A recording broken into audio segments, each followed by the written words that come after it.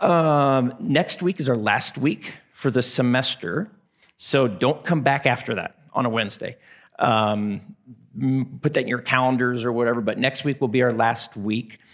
What I wanted to do tonight was thinking about where we've just been in the Christian calendar, Holy Week, Good Friday, Easter. I want to look at a passage in the New Testament, the book of Philippians chapter 2, where Paul, he's sort of reflecting on the reality of what we just celebrated at Easter. And he's saying this shouldn't be just something that's true. It is that it should actually impact how you do community, primarily through the way that you think. That your thinking should be so hardwired, rewired by the reality of this, because his Spirit is now in you, dwelling with your thoughts and how you think about the world and how you think about yourself and others. And that should have a very pragmatic impact just on how you do relationships, how you treat each other. And so I thought that would be just a very practical way of coming out of Easter and thinking about it. But before I get into that, let me kind of introduce this in a slightly different way here. How many of you, when I say these names, this is a TV show that you've watched, you don't have to admit you watched it, you're familiar with it, okay? You can just, say that, some of those. Sister Wives, anyone?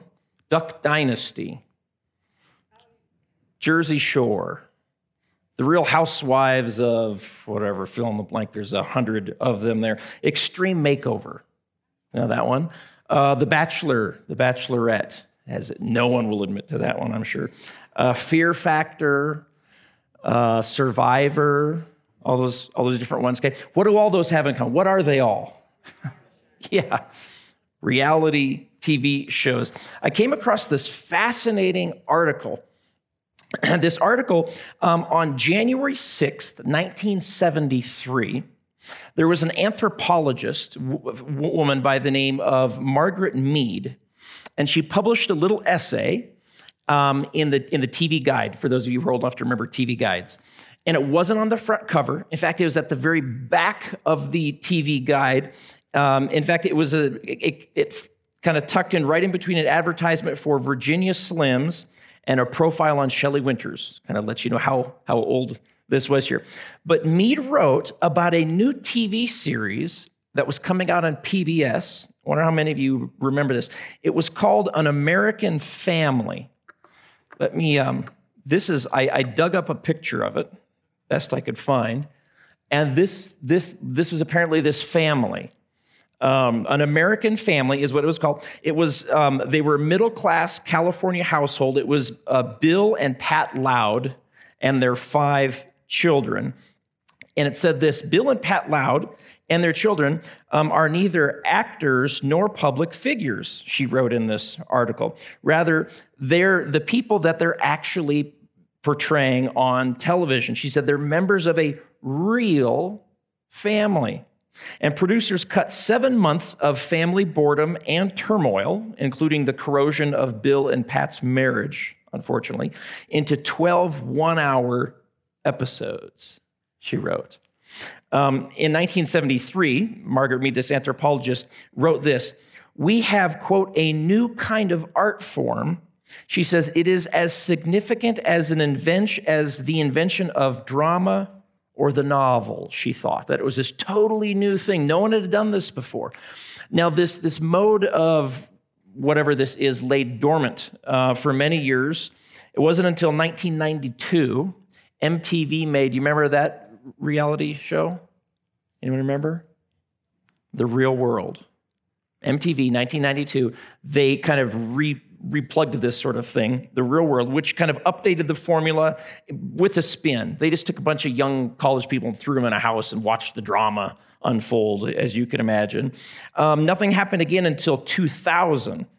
It wasn't until the year 2000 when actually Margaret Mead almost started to seem prophetic, because there were, in 2000, Big Brother came out, and then Survivor. And then after that, it was the floodgate of these reality TV shows.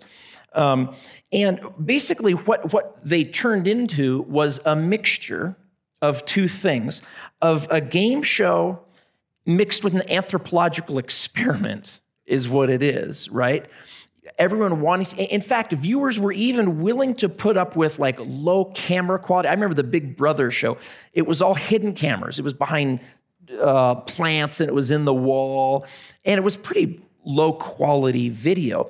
People were willing to watch it. This is what many people who write about what this has turned into reality television, they said that they were willing to watch it because of the allure of thinking that they might get a glimpse, not just of what people are doing, it's not just that, but why they're doing it.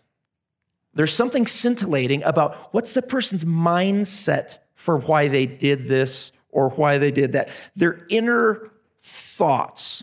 What were the motives behind all these 12 different people doing what they did? And these authors talk about, and they use that word scintillating. They say there's something scintillating to the human heart, the human mind, that says if I can get behind the reasons for you doing this, that's somehow exciting for me, and that sort of thing. In Philippians chapter 2, it's a passage that some people have even called the centerpiece of the New Testament. We see in it, we get a glimpse of two things. Number one, we get a glimpse of God's inner motives, his mindset. Why is he doing what he does? What's going on there? So we get a picture of sort of if there were a reality show with God in it, this passage is going to give us a look into those unseen things. But number two, secondly, it gives us a picture of, or a sketch, I could say, of the goal of human existence.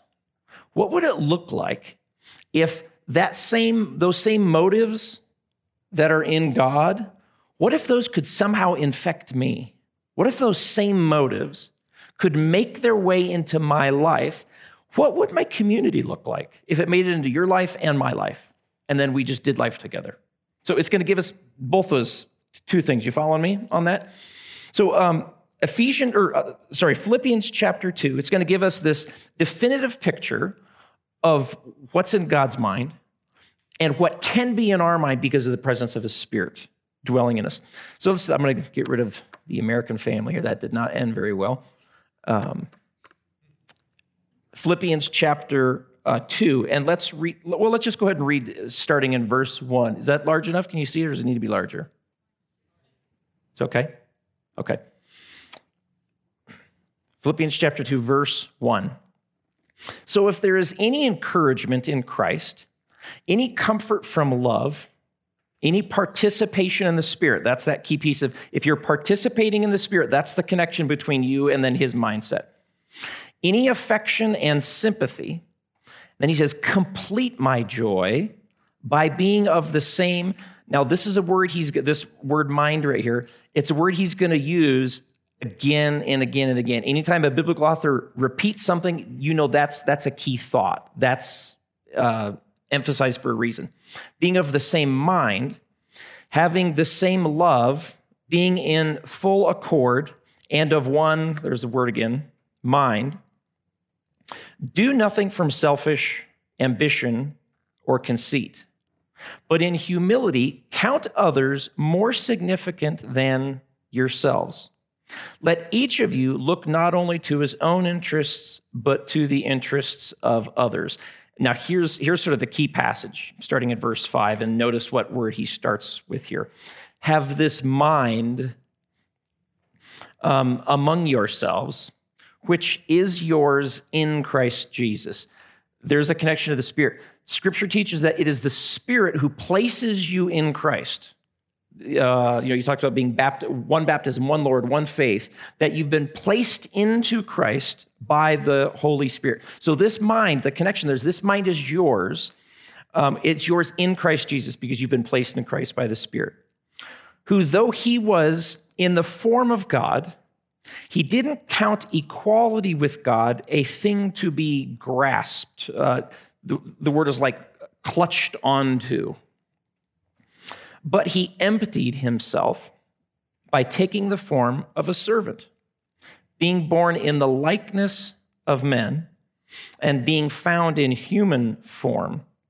Same word that was for, he was in form God. Now he's also in form man. He humbled himself by becoming obedient to the point of death, even death on a cross. And then here's the therefore. Because of that descent, here's the ascent. Therefore, God has highly exalted him, bestowed on him the name that is above every name, so that at the name of Jesus, every knee should bow in heaven and on earth and under the earth, and every tongue confess that Jesus Christ is Lord, to the glory of God the Father. Now here we have, it's certainly a beautifully written picture of, you could say, the Christ story. What it is that Jesus' mission was in coming, this descent and ascent. And it's distilled. One author referred to this passage, which I love this phrase, as it's the story of the slave king. Do you get the juxtaposition there? The slave king. That the king, he doesn't just become a slave, that he takes on this nature, this form. And so he is the slave king in his own story.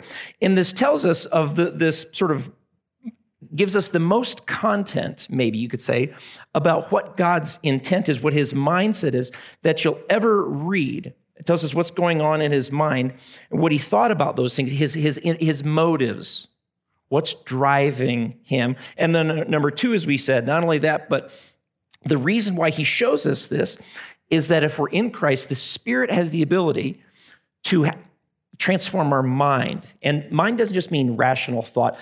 What are your motives? What are the things that you love? What are your affections? What are the things that you're drawn toward? All that is packed into this concept of have the same mind that Christ has, because it can be transformative. And then that has impact, like it's a very practical impact on how we do community, how we treat each other, how we handle conflict. Because see, if I take into myself this new mind, this power that's available there, and it affects all those things, it'll change not just how I think about things, but again, it changes my relationships. So here's the slave king story. I just want to reflect upon some things that Paul says. If you think about the slave king story and you'll realize those motives, and then you realize, oh, those are the motives that need to then again creep into my own life. The first one I want to point out that we see in verse 5 is that Jesus was God. Simply that's one of his first points. Verse 5 says, have this mind among yourselves, which was in King Jesus, or Christ Jesus, Messiah Jesus, who though he was in the form of God, did not count equality with God a thing to be grasped. So if Christ through the Holy Spirit is living in me, present with my thoughts, then here's a very pertinent question for me. How can I be so pessimistic about my hurts, my destructive habits, my hang-ups, my challenges, my issues that I have from the past? And I kind of have a view of, well, I'll just never change. This is just who I am. So many times I've heard people say, well, that's just how I am. And that's this pessimistic view of saying that's not taking into account or into consideration what it means to be in Christ, to have the mind of Christ. I think that's why Paul says, he uses this language when he's talking about, let me go to it here, 2 Corinthians 10, when he says we destroy, he's talking about living a victorious Christian life. And he says we destroy arguments, lofty opinions raised against the knowledge of God, and we take every thought captive to bring it under obedience in line with Christ. This is one of the biggest obstacles. There's one Christian psychologist who used this phrase, and I don't think he invented it or anything, but he talked about the idea of not having a flourishing mind, and he used the phrase mindlessness. And he says many Christians struggle with mindlessness. This is the idea that, your body can be at the dinner table with the family, but your mind isn't present on the things that you're actually, it's not engaging with the people who are there. Maybe it's running over problems, repetitive, kind of anxious, dull, low-grade obsession with things you have to get done, just in life problems. And so as a result, he talks about this idea that your mind is really taken hostage.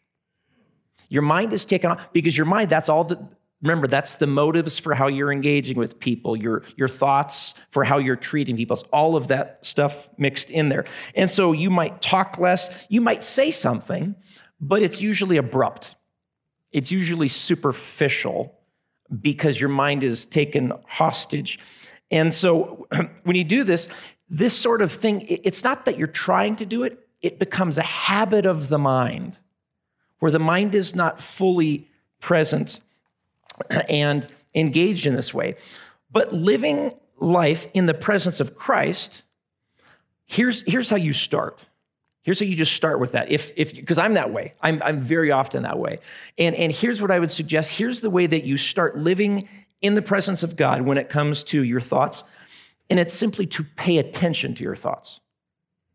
Just to pay attention. I think this is what the psalmist has in mind when he, Psalm 139, you probably know this psalm. It's a famous passage. And it addresses this very issue as well as other issues. David writes this, "O Lord, you have searched me and know me. You know when I sit down and when I rise up. You discern my thoughts from afar." And then he goes on kind of circling that, unwrapping it. And toward the very end, there's this great phrase. He says, "Search me. Search me, O God. Know my heart. Try me. Know my thoughts." Because see, here's the thing is, as you and I begin to monitor, and again, this is just the start of saying, I don't want this mindlessness. I want to have a heightened awareness of my mind, because that's a critical place of what it means to follow Jesus. As I start to monitor him, I'm going to encounter a lot of unwanted things going on in the mind, anxious. I might become aware that I'm envious. I might become aware that I'm pouting about something. But I'll also begin to recognize what kind of thoughts the Spirit is flowing in when those are in my mind. Here's a little test for you when you as you start to do that.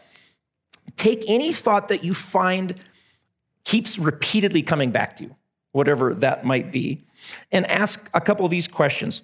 What directions do those thoughts lead me in? Ask yourself, are they leading me toward the person God's calling me to be? Or are they leading me in a different direction? If you really want to try this is kind of an interesting experiment or way to do it. If you really want to kind of help monitoring it, you do what's called experience sampling method. Experience sampling. And here's what you do. Take your phone or your watch or whatever you have and set random intervals on it. Maybe it's every hour, maybe it's, I don't know, whatever it might be. Set random intervals throughout your day and try this for a day. Try it for a week, and I think you'll be shocked at what happens. And so when that goes off, you write down, maybe, type it in your phone, where are you at? Who are you with?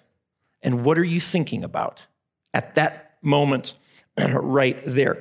And then ask questions like, how connected to God do I feel? Given those thoughts, that's the primary connection. What are the thoughts going on? What are the surrounding experiences that might be influencing those thoughts? And then how connected to God do I feel? Or how disconnected to God do I feel? Do this for a week. Look at the activities and the people. You'll find a connection, is my point. Those thoughts, those thoughts I feel closest to God, you'll start to see a connection between the activities you're doing and the people you're with. And then the obvious step of spiritual formation is to say, I need to do more of those and less of these. I need more of these people, less of those people. I need more of these activities, less of those activities. That's just a very practical, pragmatic way of saying, I'm going to impact the way I think. And I'm not going to do it by just willpower. First, I'm just going to do what David does and just say, help me become aware, God, of my thoughts, because you know them from afar. But help me to learn where do my thought patterns go in life? Because if I'm going to have the same mind of Christ, it's not going to happen by default. And so the first step is just to become aware of it.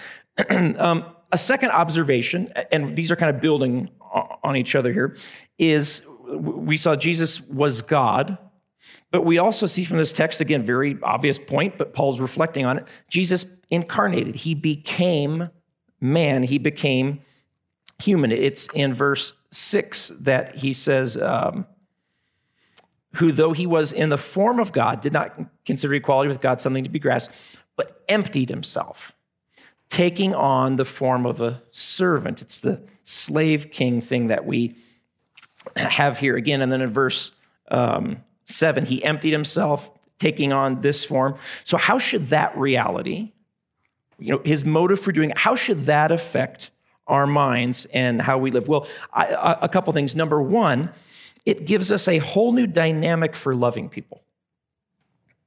If this really gets inside of you, this will give you a brand new dynamic for how you love people. What do I mean by that? Well, think about this.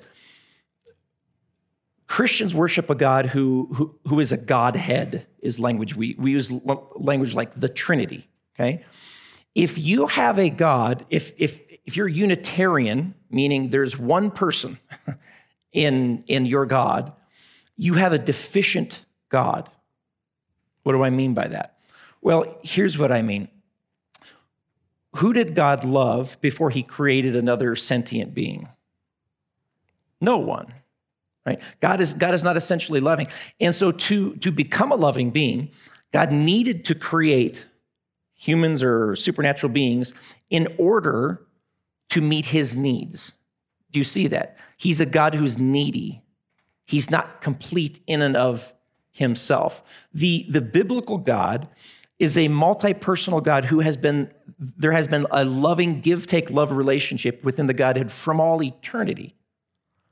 So when he creates, is it out of need?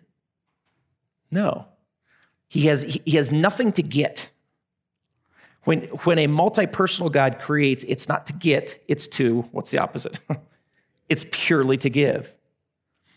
So therefore, guess what God will never do? Exploit you. See, people who need something from you are tempted to exploit you. And it always happens at one level or another because there's a need.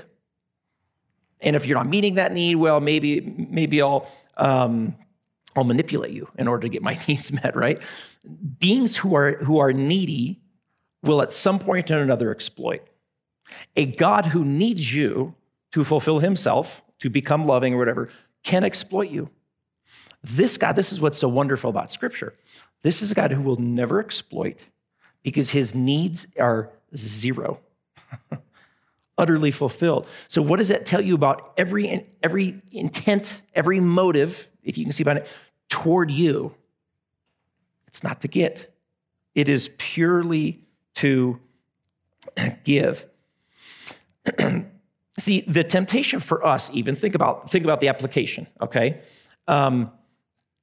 Even if you serve other people, I've got a good friend who is a therapist. Just this guy's like a wonderful person. He cares about people. He gives so much of his time, gives so much of himself. He genuinely loves helping people. His name's David. And he's told me before, here's the temptation. He said, even for people, and he works with other counselors, and he said, I know people who are extremely empathetic. They're extremely caring, and they're gifted at this. They're very, very good. But he said, the danger is that as a person moves into someone else's life in order to meet their needs, he says, it's always fulfilling to you. If you're a helper, if you like that, there's a fulfilling component to it. But there's a danger when that even the serving becomes more about you than about the other person. You know what I mean by that? And then he talks about ways you can tell. He says, when you don't get the response you want, like you don't get gratitude, man, thank you so much for doing that. I can't believe that you came over on your day off and helped in that way. Or, man, thanks for listening to me, my problems, my challenges that I'm having. There are hurt feelings. And he says, when you start to feel snubbed, when you start to feel like, man, they just, they don't really appreciate me, he says, that's when I realize it's becoming about me. My motives are not purely to give. It's mixed. It's to give, but I'm finding there's something underneath that. And so those two dangers, he says, when I get coaxed, when I hear people go, man, you're so wise. Man, thanks for helping. You're so good at that thing. He says, my danger is arrogance, right? But then he says the opposite, when I don't get that, when the person doesn't respond, they don't give me the applaud, he said, I feel crushed. I feel absolutely crushed because I didn't get what I needed. See? I didn't get what I needed there. But here's the whole point. When you're trusting God for your identity, genuinely finding your identity in him, then you're not constantly searching to be fed through how you counseled someone, how you assisted someone, how you helped someone in that way. You serve not to, again, this is going back to the mind of Christ, you serve not to get, but you genuinely serve to give. You have the same mind that was in Christ in you. That's human flourishing. That's what a community looks like when it does that. Another observation of how should this affect our mind, we also see in this passage that because of the incarnation, God becoming man, matters. Stuff. Matters. Listen to verse 6. We've read this several times, but we can keep reading here.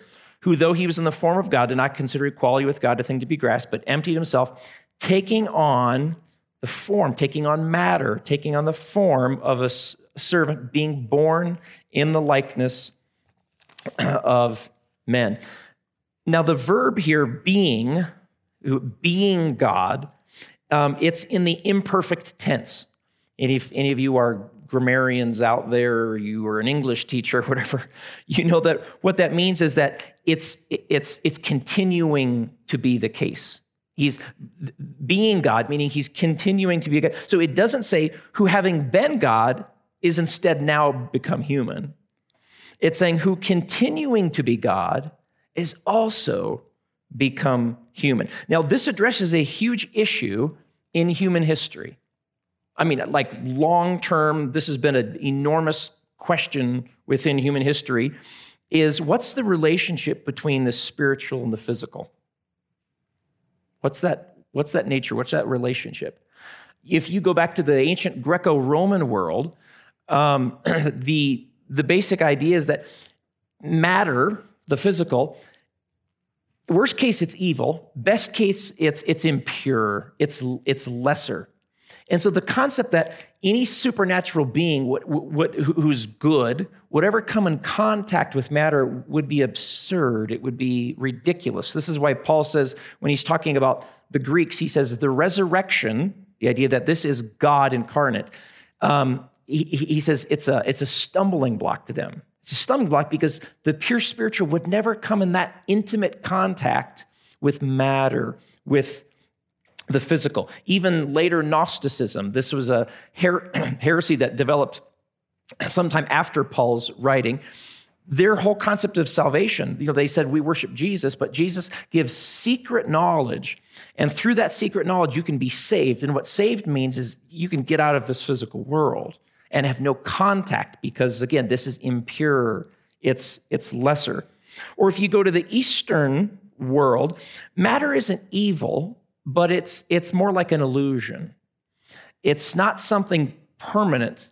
And it's kind of the problem. The fact that you think it's real, the fact that you think it's important, that's the problem. That's what keeps you tied to repetition of lives. That's what keeps you tied to suffering in some way in your life. So they might say, okay, yes, a divine being could take on human form, but only temporarily. Eventually, he's got to jettison that thing because matter doesn't matter in this sense. So neither the Greco-Roman world, the Eastern world, and certainly not the Middle Eastern world of Islam could stomach the idea that God inhabited a body permanently, that Jesus has taken on human form, morphe is the word here, permanently, forever. He has tied himself to the human condition. It's in Colossians where Paul says, for in him, speaking of Jesus, in him the whole fullness of deity dwells bodily. He's tying on to that thing. He's saying matter matters. And do you know what this teaches us, different from any other philosophy, is that God does not think that the physical is more important than the spiritual or that the spiritual is more important than the physical. And that changes how we, because remember, the whole question is, okay, the so what? Well, that changes. If I have the mind of Christ in me through the Spirit, that changes how I deal with things. Look at in the Bible, the very first picture we have of God in the first book, what is he doing? He's creating. He has stuff, right? And then he creates these little mud creatures. It says he brought them up out of the dirt. He creates these little mud creatures, and he says, you're going to be my imagers in this world of matter. The very last picture we have of God is him cleaning up the natural universe. Romans 8 talks about that, but we see that in Revelation as well. And getting rid of the toxic waste of evil. And he's rehabiting this beautiful new urban home for himself. It's a city. Matter matters to God. And in the center of the Bible, you have two main events, Christmas and Easter. Christmas, he takes on a body, and at Easter, he redeems that body. So they're both important to God. Do you remember the one warning of consequence that God gave Adam and Eve in the garden? If you turn against me, death will enter the world, right? Now, spiritual death is to be separated from God, but it's also physical death. And what's physical death? It's for your immaterial self to be separated from your body. That's not the goal. That's not the end. See, sin keeps body and soul apart. That's the nature of it. Jesus came to let body and soul live in integrity. So what does this mean? Well, the gospel allows us to hold these two things. See, if you reject the gospel, if you reject this, you can either be religious and reject it, or you can be irreligious and reject it. If you're religious and you reject it, you're going to be uncomfortable with the spiritual. It's all going to burn. Why feed people? Why help? Why clean up? As the old phrase, why polish the brass on the Titanic while it's going down? Kind of thing. If you're irreligious, you're going to worship the physical because that's all you have. That's all there is. There's nothing beneath that. You're just sort of a meat machine walking around. And so that's all there is. And so all life is going to be about physical comfort, nice life. There was a really interesting TED Talk. You guys ever listen to TED Talks before? A lot of them are really fascinating. There was one done probably about a decade ago now. It was by a woman named Cameron Russell. And for 10 years, she had been a supermodel. And when she came out, she was dressed like one. Just like stunning, looking person. And as the talk is going on, she takes off the heels. She throws a sweatshirt on. She takes her hair out. She's slowly, basically, sort of removing this supermodel kind of a look. And what she's talking about is basically when that's what you're focused on, where does your mind kind of go? And this is what she said. She said, the truth is, as she's taking some of the stuff off, I am insecure. I'm insecure because I have to think about what I look like every day. She said, and if you're ever wondering if I have thinner thighs and shinier hair, will I be happy? She said, you just need to meet a group of models. Because, she said, they have the thinnest thighs, the shiniest hair, the coolest clothes, and this is interesting, from a woman who's been a supermodel for 10 years. She said, and they are the most physically insecure women probably on the planet. Isn't that fascinating? Like, I would never think that. I just think, like, they must just be so confident. And she's going, trust me, nope, we're not. Because that's what we think is, that's all there is. That's what's important. That's how I assess things. And then she ended by saying, this is interesting. She said, image is powerful, but image is superficial. Do you see what this is saying? See, either the physical will be something that will drive you, or it will become something you're afraid of or you think is unimportant. Only the gospel allows us to talk about the salvation of our souls, but also cleaning up the neighborhood. That both these things are important, that we can do it with integrity. The Bible's end game is not heaven, meaning some away from earth kind of spiritual existence, meaning somewhere up there. The Bible's end game is new creation. It's the reunion of heaven and earth, God's space and our space together. It's not disembodied intelligence.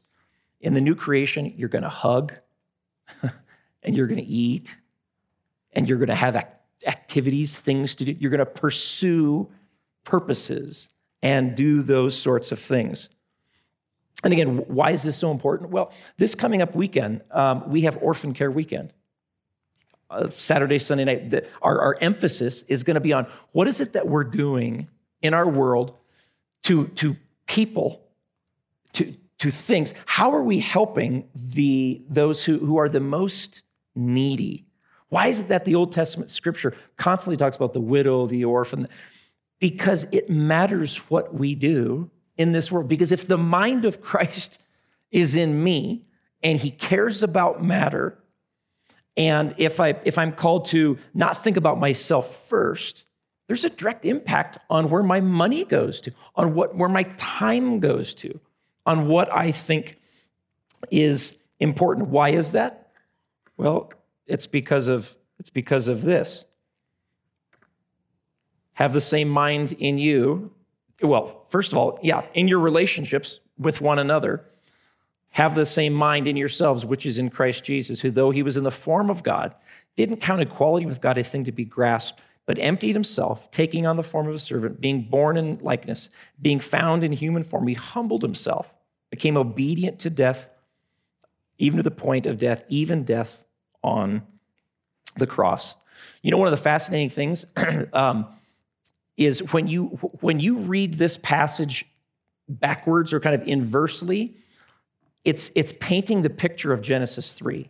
It's painting the human story in Genesis 3. Rewrite Philippians 2, and this is what you'll read. And this is the human condition. This is what happened on page 3. Though we were not in the very nature of God, we considered equality with God something to be grasped, making ourselves everything. Do you see that what Jesus did is the inverse? What was done in the garden was saying, I will grasp onto that. I will not be a servant. I will have it. And what Jesus, the way he reversed that is by reversing the story. The slave king, he reversed that by reversing the story. There was an article in the New Yorker a few years back, and it was about reality TV shows. This was the particular one where the girl, there's a bunch of girls and they're trying to get the guy, I don't know if it was Bachelor or one of those, but these women are doing whatever it takes to try to get the favors of the Bachelor or whoever it is. And in this article, Jennifer Posner, she's a journalist, an activist, according to the article, she said in the show, The Bachelor, basically she zeroes in on a contestant who, despite having been a vegetarian for 12 years, accepted a piece of lamb from the man just to impress him. So she has this deep commitment to this, but just in order to impress this guy, she was willing to completely, turn her back on what was so valuable to her. And this is what it says at the end. The girl says, my stomach will probably, again, whether she's dramatic or not, but just listen to what's going on in her head, in her mind. My stomach will probably never be the same, but at least I touched his hand, she said. She said, grateful for the crumbs. After she got the heave-ho from the show, she batted her big eyes at the camera and moaned. This is what she said. You want to see a girl that's crushed? You got her. Isn't that sad? See, for Posner, this figure, the woman, was crushed, she said, for our amusement. This is what this woman was kind of assessing. This girl was crushed for our amusement. And then she said, this is the driving force, she thought, behind much of reality television. See, without the incarnation and the cross, we will extort other people. And we will be crushed by the things we give our heart to. Without this, we will extort and we will crush.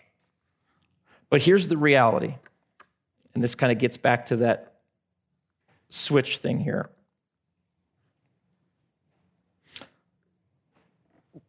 As we go into communion, I want to read Isaiah 53:4. Surely he has borne our griefs. Speaking of Jesus, this is the prophet Isaiah looking forward into the future of the ideal Israelite who will repair all that is broken.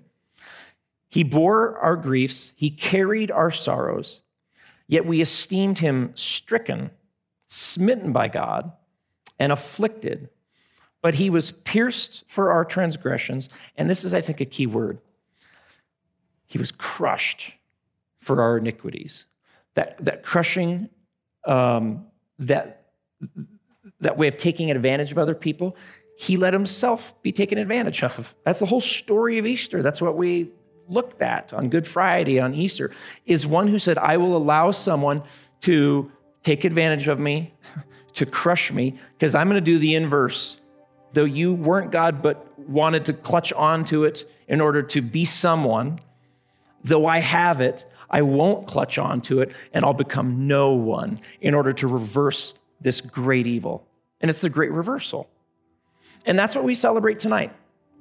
And I hope this reflection on Philippians 2, it makes the elements that much more meaningful to us, once again, as we take them, of the great reversal and these pictures, these symbols of what the cost was, his body, his matter, that it mattered, and this matters.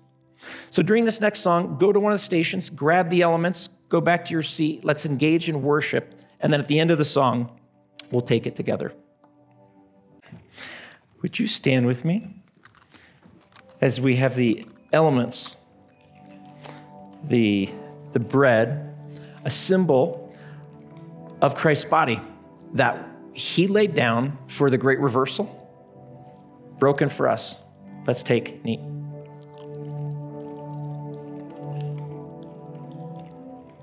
And the cup, his blood, shed for us, opening a new covenant with God.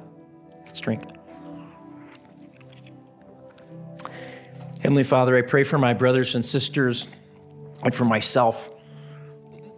God, as we think about this reality that we have been placed in Christ by the Spirit, Lord, we want to tap into that power that is there, the power that can come into our mind, interrupt those thoughts that are self-driven. Father, would you give us a new dynamic for loving other people, for loving the people who are in our lives right now? And God, would you continue to show us and remind us that matter does matter to you. You care about this good world that you have made. You will fully redeem it at one point. But God, you call us in the meantime to bring your redemptive love into the circumstances that are broken, that are disjointed, that are fractured. And so God, even as we go into this weekend with orphan care, Lord, I pray that our hearts would be fully engaged.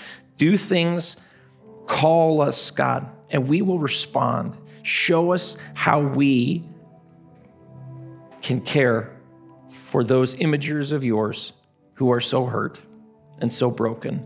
Thank you that you do redeem, God. It's in Jesus' name that we pray all of this. Amen. Amen. You guys, so good, as always, to be with you. Thanks for being here. Thanks for engaging and leaning in. So love you guys. See you this weekend. And then next Wednesday, last Wednesday.